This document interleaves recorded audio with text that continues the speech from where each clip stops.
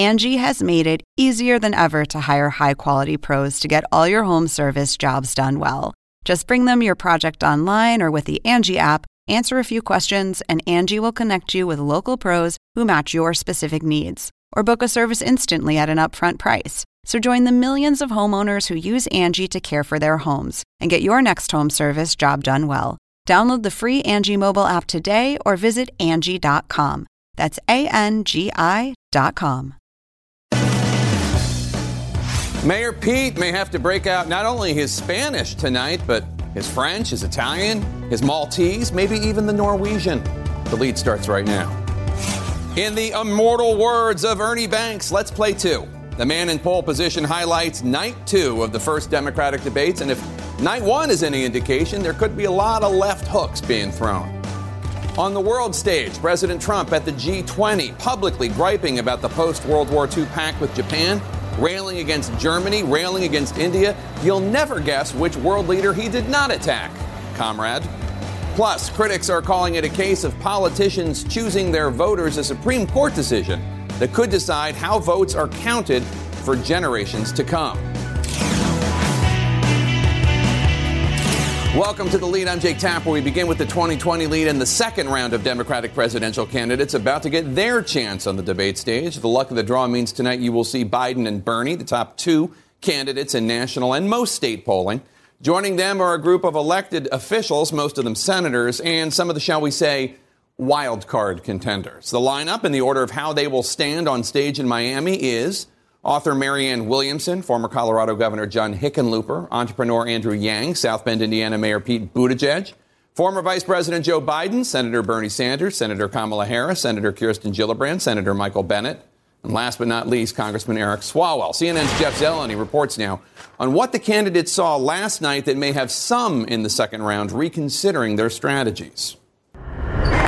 Joe Biden and Bernie Sanders side by side tonight for round 2 of the first Democratic debates. The two 2020 frontrunners offering a stark choice for Democrats trying to win back the White House. On stage tonight, the party's generational and ideological divide on full display, with Biden and Sanders flanked by Pete Buttigieg and Kamala Harris, and joined by 6 other rivals searching for a breakout moment. As Biden checked out the debate stage today, Sanders paid a visit to the Homestead Shelter, where around 2,300 unaccompanied migrant children are being held just south of Miami. When asked about his debate strategy, he chose a boxing metaphor. I'm thinking of like Muhammad Ali. He noticed the weakness in his opponent. It's a far different Democratic Party than the last time Biden stood on a debate stage as Barack Obama's vice president. But aides say he intends to take a forward-looking approach, with one advisor telling CNN there is no need to try and draw a contrast with Senator Sanders. The contrast couldn't be more obvious or stark. Yet that is Biden's challenge. It was Sanders' progressive proposals that were largely driving the opening round of the Democratic debate last night. So yes, I'm with Bernie on Medicare for all. Elizabeth Warren raising her hand along with Bill de Blasio when asked if they would abolish private health insurance for a government-run plan.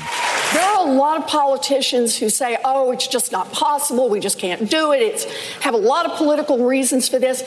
What they're really telling you is they just won't fight for it. As Warren emerged unscathed from the first debate, Cory Booker snagged the most airtime as he still tries to introduce himself. When I got out of law school, I moved into the inner city of Newark to fight as a tenant lawyer for other people's rights. Julian Castro also stepping into the spotlight, challenging fellow Texan Beto O'Rourke on immigration, saying crossing the border should be a civil, not a criminal penalty. Some, like Congressman O'Rourke, have not, and I want to challenge all of the candidates to do that. And it was Amy Klobuchar who offered a reality check on free college and other pricey proposals. And I don't make all the promises that everyone up here makes. Now, those promises from progressives will be front and center once again tonight, particularly because many of them, in fact, are Bernie Sanders' own idea. Jake, but Joe Biden is going to present an electability argument. He believes he is the strongest Democrat to beat Donald Trump. Now, we do know that both Joe Biden and Bernie Sanders were watching the debate last evening for style and to see how other candidates were jumping in. They are expecting a lot of the other Democratic rivals to jump in. But one Joe Biden aide tells us if other candidates want to make this about Joe Biden and his record, they're happy to do so, because every time he's mentioned, he gets rebuttal time. Jake? All right, Jeff Zeleny in Miami, thanks so much. Let's chew over all this with our experts. Jen Psaki, let me start with you. What lessons do you think the candidates who are going to be debating tonight could learn from last night? Well, watching last night, I was thinking it is an advantage to go the second night, especially since there hasn't been a debate yet this season. And if I were a candidate or advising them and watching last night, I would say I learned two big things. One is you have to be specific in your answers. It's not going to fly to try to skirt an answer. It comes or a question. It comes across poorly. Obviously, the moderators will go back at you. Beto O'Rourke is obviously a perfect example of what not to do in the debate tonight.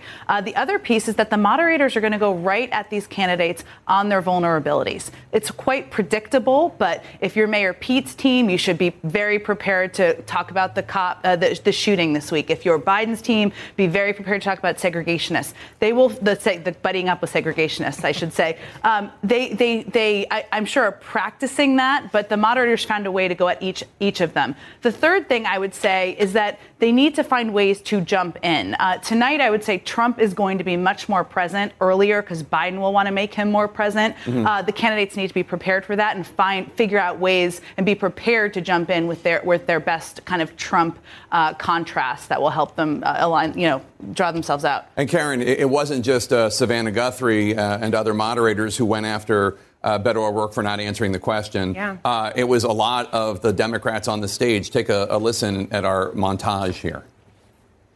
Congressman, private insurance is not working for tens of millions of Americans. With deep respect to the congressman, look, we've learned of painful lessons as Americans that we've gone to war without congressional authorization. I just think it's a mistake, Beto. If you did your homework on this issue, you would know that we should repeal this section.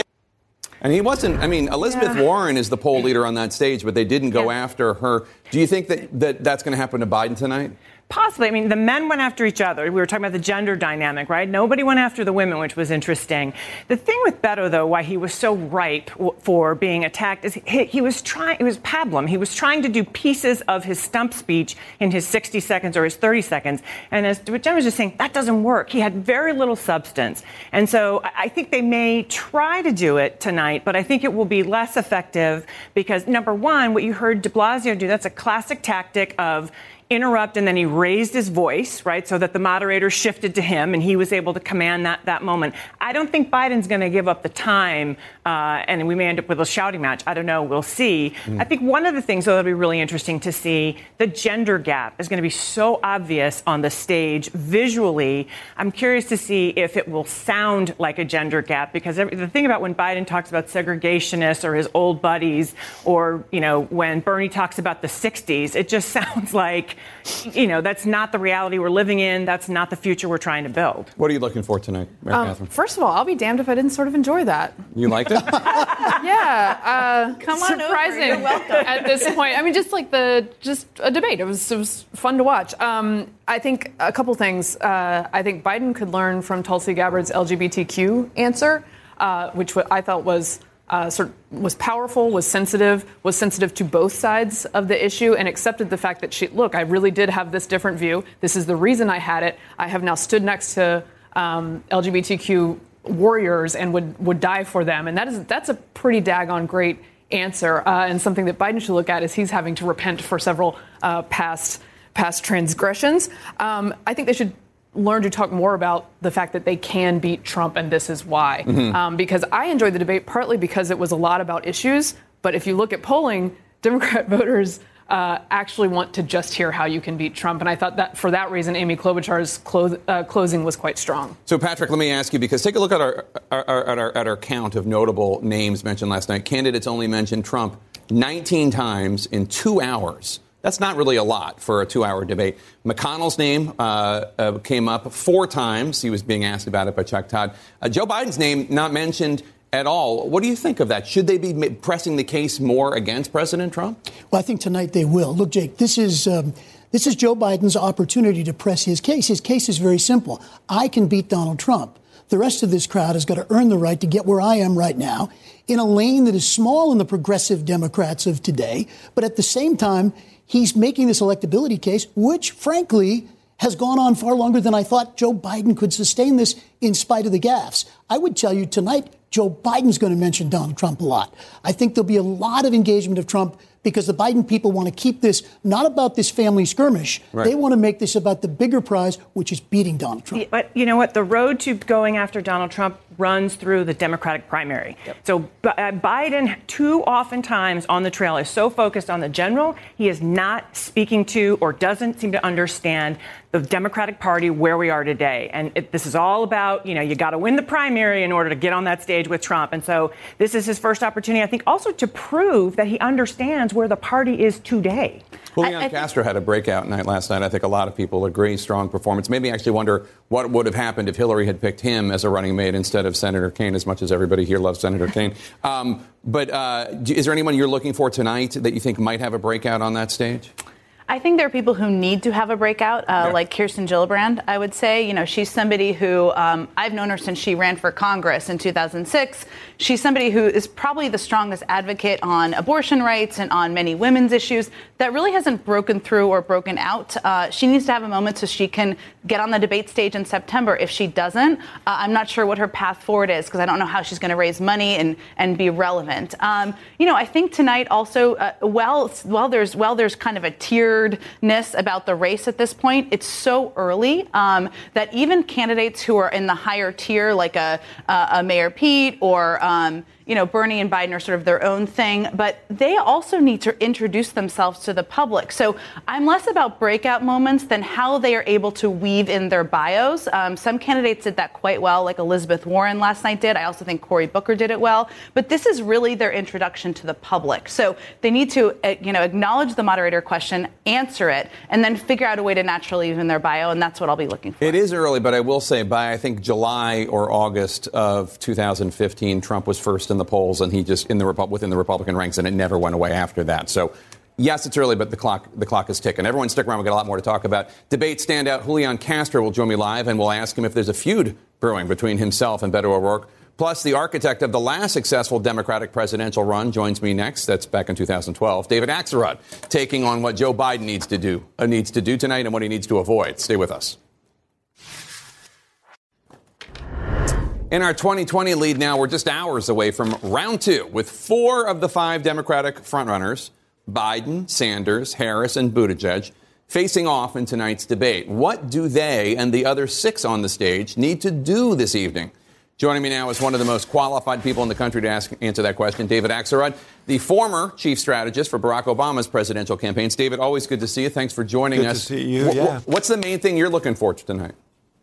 Well, obviously, all eyes are going to be on Biden. He's the front runner. And there is some expectation that Bernie Sanders will try and engage him. I think that's probably true, and not so much to upset Biden's support, but because it's a way to certify himself, Bernie, as the champion of the left. So I think he'll use Biden as kind of a foil for establishment, moderate, Democrats.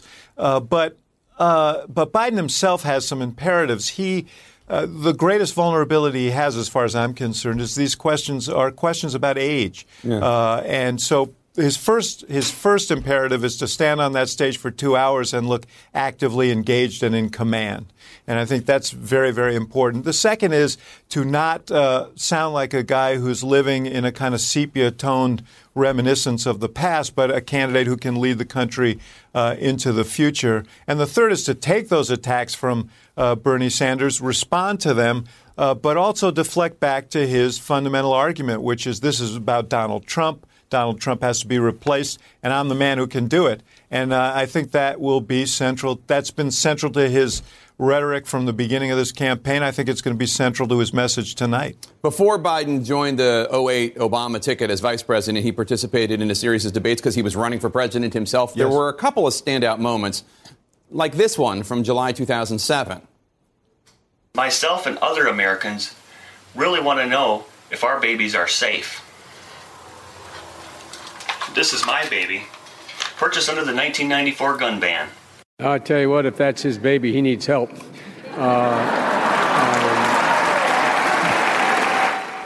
Now, popular with that audience of Democrats, but that's the vice president, or soon-to-be vice president, essentially mocking a voter.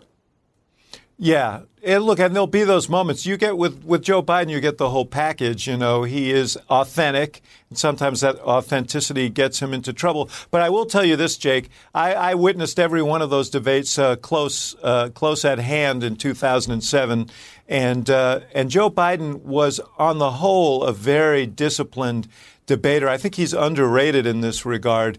It was, in fact, the way he performed in those debates that prompted Senator Obama to say, I think we ought to consider him for vice president, because he understood that one of the obligations of the vice presidential nominee was going to be a national debate. Now, there were many other reasons why he chose Biden. So Biden, you know, there is no substitute for experience, and he does have an advantage on this stage. He knows what it's like to be on these stages, and most of the other candidates, save Bernie Sanders, have never been there. And so I think that will redound to his benefit. You talked about how he's more disciplined than he's given credit for usually. Here's an example of that from a 2007-2008 debate. Take a listen. An editorial in the Los Angeles Times said, in addition to his uncontrolled verbosity, Biden is a gaffe machine. Can you reassure voters in this country that you would have the discipline you would need on the world stage, Senator? Yes. It's pretty good. And yeah, that was a great moment. And I will say this. I suspect that was a prepared moment. And, you know, his team, he has got a very experienced debate team, Ron Klain leading that team. I'm sure that they've spent a lot of time on this and rehearsing the obvious questions that are going to come up, and to try and produce moments like that. And if he delivers a few moments like that, he can really help solidify his front-runner status here. David Axelrod, thank you. Always great talking to you. Appreciate it. Good to see you, Jake. A momentous day at the Supreme Court, leading President Trump to make an unprecedented legal request. But is that legal request legal? Stay with us. A potentially monumental move in the politics lead today. President Trump says he has asked his lawyers to try to delay the 2020 census in the wake of a consequential Supreme Court decision earlier today. The justices blocked the Trump administration's attempt to add a citizenship question on next year's survey. Democrats noted that a strategist once wrote about the question possibly giving Republicans an advantage. Another important decision today kept the courts out of state disputes over redistricting. As CNN's Jessica Schneider reports now, the two huge decisions came down to one man who could be the court's newest swing vote. Two Supreme Court decisions dropping on the last day of the term, sure to impact who's representing you in Congress. The conservative justices, led by Chief Justice John Roberts, ruling that courts cannot decide when politicians have drawn congressional or state legislative district lines to gain political advantage. Partisan gerrymandering claims present political questions beyond the reach of the federal courts. Federal judges have no license to reallocate political power between the two major political parties. The decision will leave in place any challenged maps across the country. Opponents contend many districts have been drawn carefully and often nonsensically in odd shapes to favor one party over another. Right now, that means Republicans have the advantage. The GOP currently controls both the governorship and the legislature in 22 states. Democrats control just 14. And when results from the 2020 census roll around, the party in power will pick how district lines are drawn. What that means is that all of these seats in both the U.S. House and in these state houses are going to be about the primary, where the candidate who's going to win is going to be the one who can run furthest to the base of the party, and less about the general election and about trying to actually be a moderate and trying to compromise. Justice Elena Kagan wrote the dissent for the liberals, remarking with deep sadness that the practices challenged in these cases imperil our system of government. None is more important than free and fair elections. While the Chief Justice sided with conservatives on partisan gerrymandering, he lined up partly with the liberals when it came to the 2020 census. A question asking people's citizenship will not be added to the 2020 census for now, sending the case back to New York federal court to try to determine the administration's true intent. The ruling is a setback for the Trump administration, with printing set to begin in just days. Commerce Secretary Wilbur Ross insisted publicly a citizenship question would help the Justice Department enforce the Voting Rights Act. But challengers claim that a now-deceased Republican redistricting expert study showing counting only citizens would advantage Republicans may have been a driving force for adding the question. Despite the Trump administration's attempt to politicize the census and divide our nation, we, the people, prevailed. But there is still an uphill battle for groups challenging the citizenship question. The Supreme Court did say the Commerce Department has the authority to add this question. It just has to better explain its rationale. But this is an inquiry that will be playing out in the lower court for days, if not weeks. Jake, making it unclear when and ultimately if this politically charged citizenship question will actually be printed on the 2020 census. Jake? All right, Jessica Schneider at the Supreme Court for us. Thank you so much. I want to bring in Kim Whaley. She's a former federal prosecutor. She worked with independent counsel Ken Starr in the Whitewater investigation. And she also is out with a brand new book called How to Read the Constitution and Why. And I should disclose that I like the book so much I blurbed it at the bottom there. So I don't want anybody accusing me of any malfeasance. It's a great book. Congratulations on that. Thanks, Jake. So President Trump tweeted as a response to the census ruling, I have asked the lawyers if they can delay the census, no matter how long, until the United States Supreme Court is given additional information from which it can make a final and decisive decision on this very critical matter. Can he do that? Well, this all comes down to the statute. Congress gave the Secretary of Commerce the ability to implement the census. April 1st is the date on which the census has to occur under the statute. And so I don't know how he can change an act of Congress. This is another sort of standoff between presidential power, congressional power. The majority in this court basically said Congress calls the shots here. If the agency is going to make rules under the census, they have to have good reasons for it. That's pursuant to a statute. That's a slow process to go back and fix that. It doesn't happen overnight under the Administrative Procedure Act, which is what the court ruled under in this particular case. So that in that part of the decision, Roberts sided with the liberals. And the other decision about redistricting, Roberts sided with the conservatives about redistricting, basically saying that the sky's the limit. States can do what they want.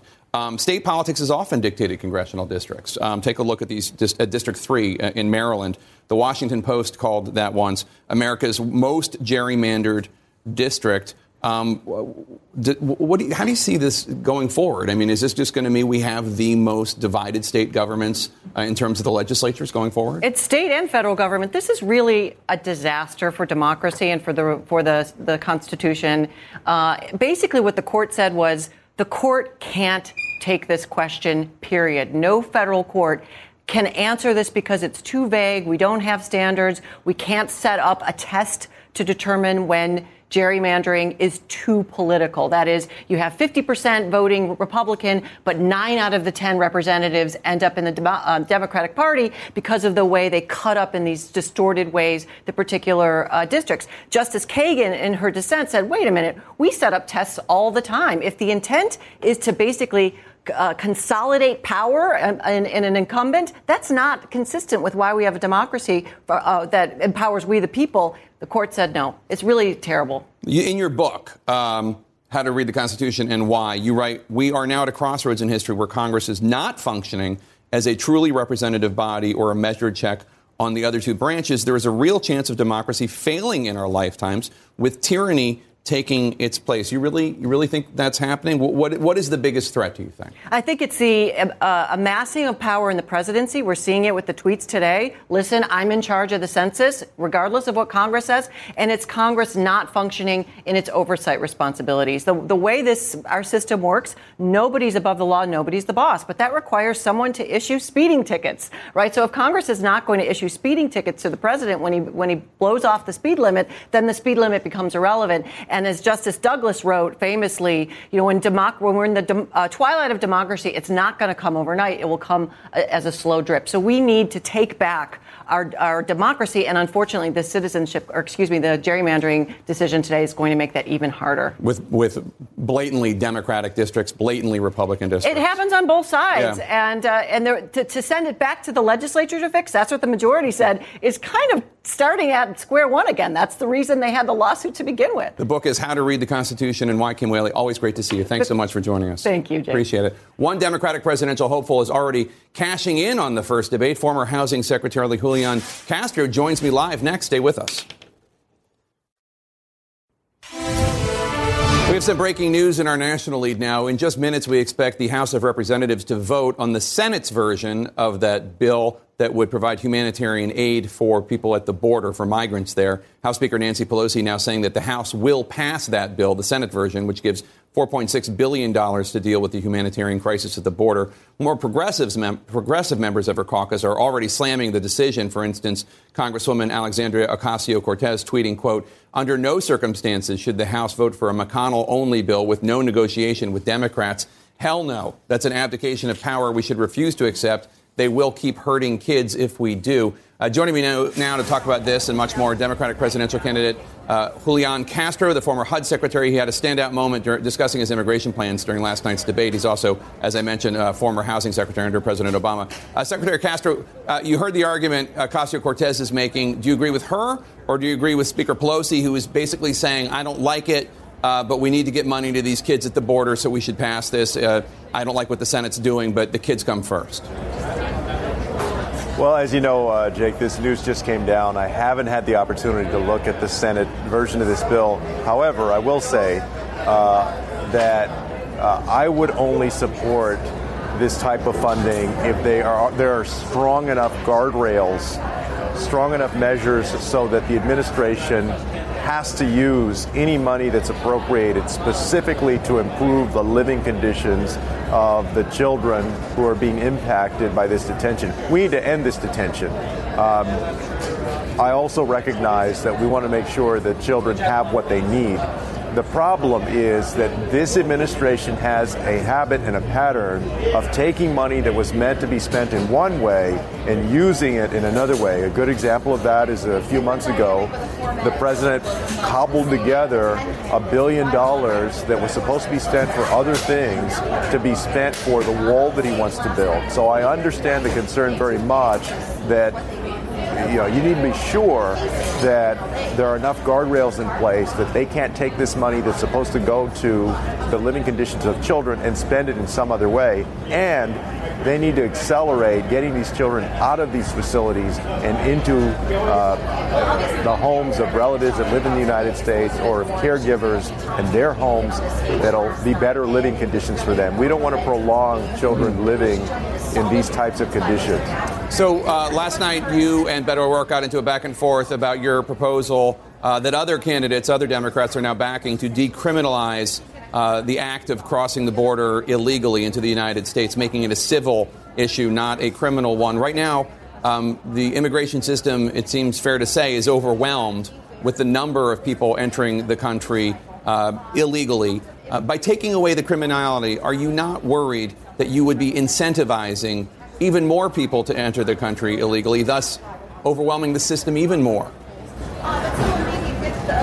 Not at all. In fact, if you remember, about a year ago, this administration basically told us that as Americans, if we could just be cruel enough to separate little children from their parents, that would deter more Central American families from coming. That's what they said, that their way of doing things, this cruelty, would deter more families from coming. And instead, more families actually came. So I believe that has nothing to do with whether these families are going to come. What I would do is, number one, I would make sure that we put more judges and staff into an independent immigration judiciary court system, because people will still be in the court system, so that we can get through the backlog of asylum cases and other cases, so people are not waiting here in limbo for years. Secondly, I would make sure that we partner with Honduras and El Salvador and these Northern Triangle countries, so that people can find safety and opportunity there instead of having to come to the United States. So during 8 years of Obama, it also happened, not to the same degree, but that there were other tragedies, other horrors, other things that shocked our system. During Obama, minors were put in cages. During Obama, hundreds of people were found dead trying to come into this country.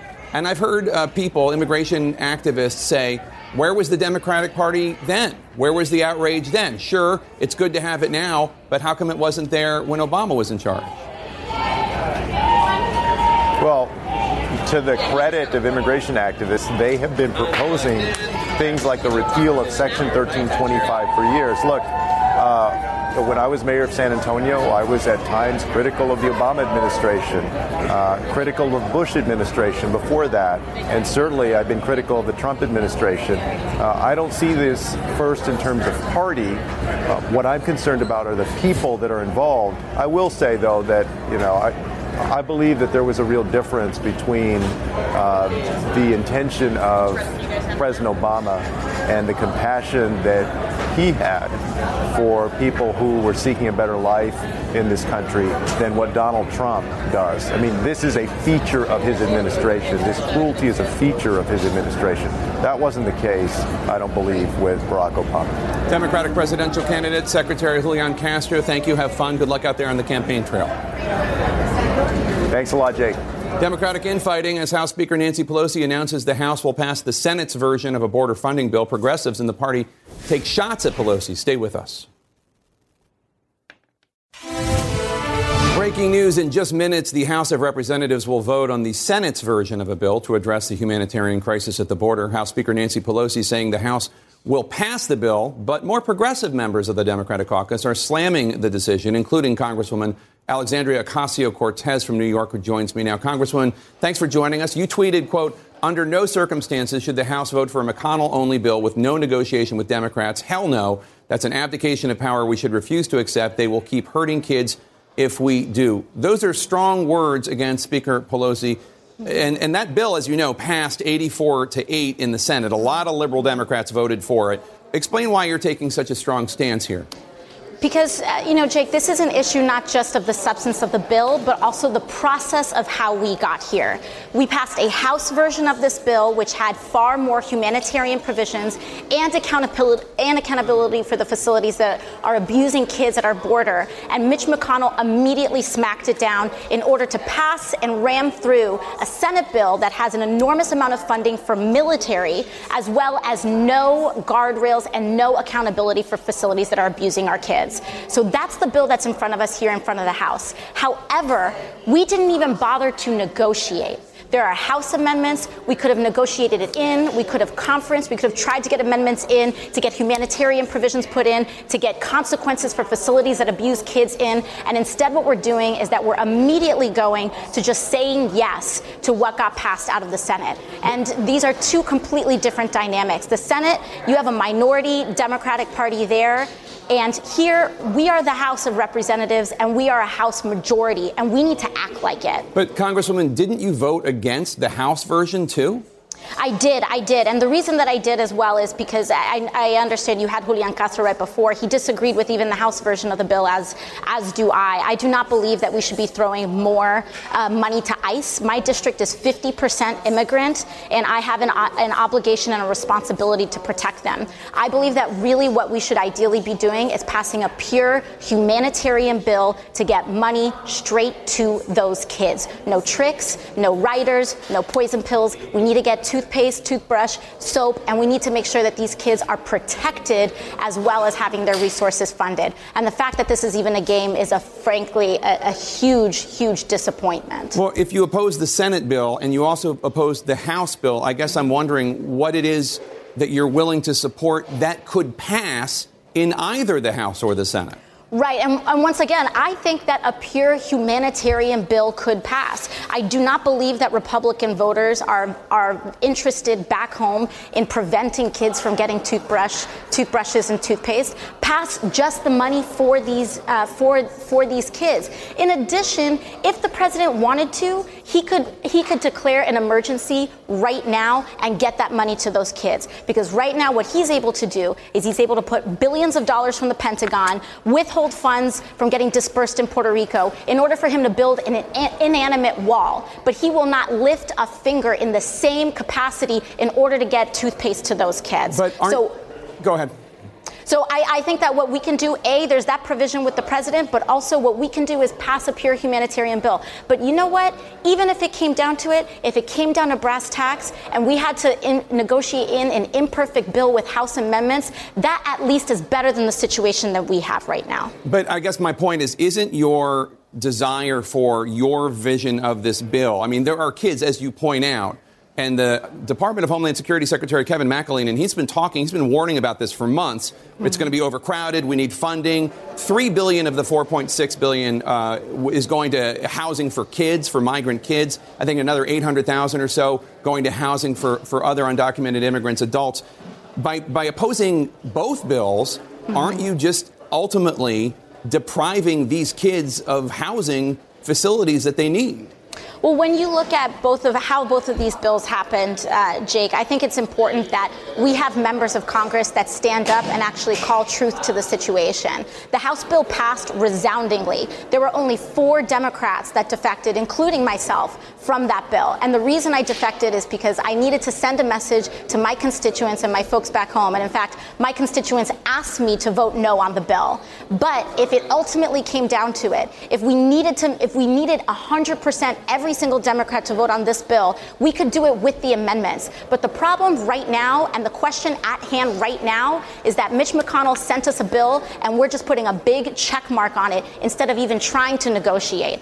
I have indicated that I'm willing to stay here. I don't need to go home on vacation. I don't need to go home to July 4th weekend. I will stay here all weekend to make sure that we get this thing done. And instead, what Mitch McConnell is doing is that he's relying on the time pressure of recess to try to ram through a bill that is completely irresponsible to the American people and to those kids on the border. I want to ask you, last night you tweeted, quote, "Last week we called the concentration camps at the border for what they are. In the week since, the acting director of Customs and Border Patrol resigned. Bank of America announced they will stop financing for-profit immigration detention and private prisons. Words matter," unquote. I guess 2 questions here. One, you're taking credit for calling these camps, your detention centers, you're taking credit for those developments by using the term concentration camp. And 2, what do you say to Americans, especially survivors of the Holocaust or individuals who are related to survivors of the Holocaust, who say, look, academically you're right, the term concentration camp did not necessarily mean death camp,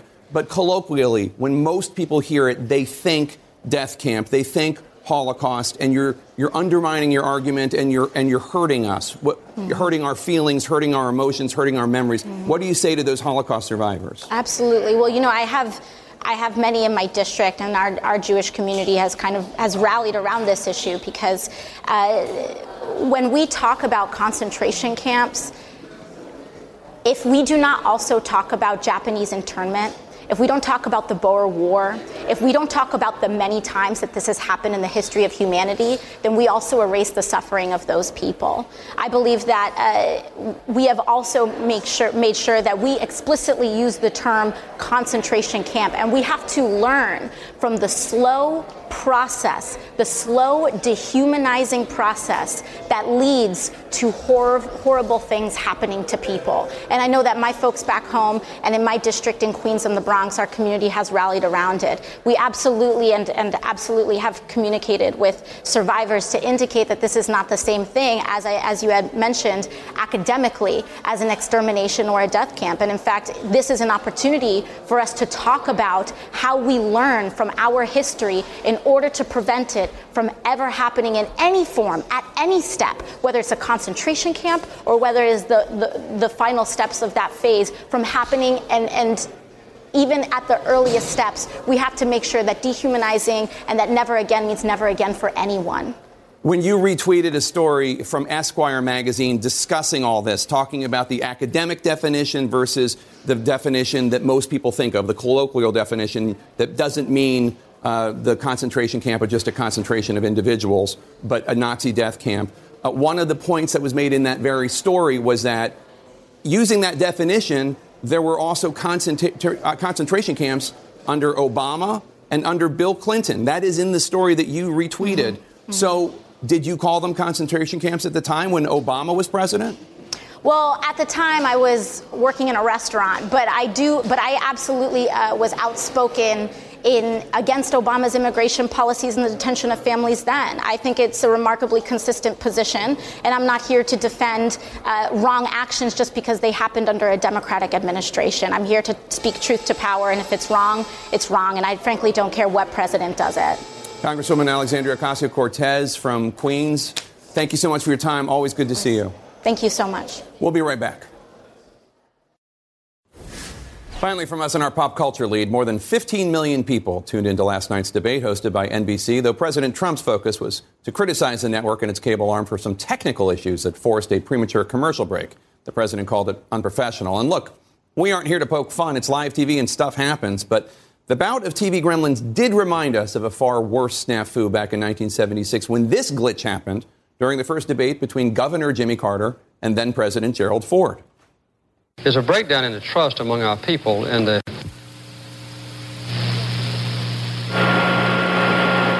pool broadcasters from Philadelphia have temporarily lost the audio. It is not a conspiracy against Governor Carter or President Ford. Temporarily lost the audio. That lasted for 27 long and awkward minutes. Both candidates are waiting. They have been told that they're on the air with a picture, but they are off the air. We noted with their that voices. at no point did Governor Carter or President Ford take to Twitter to attack the media for the technical problems. Our coverage on CNN continues right now. Now streaming exclusively on Max, a new CNN flash doc about the album that has Nashville talking, Call Me Country. Beyonce and Nashville's Renaissance. Watch it at max.com/callmecountry. Max subscription required.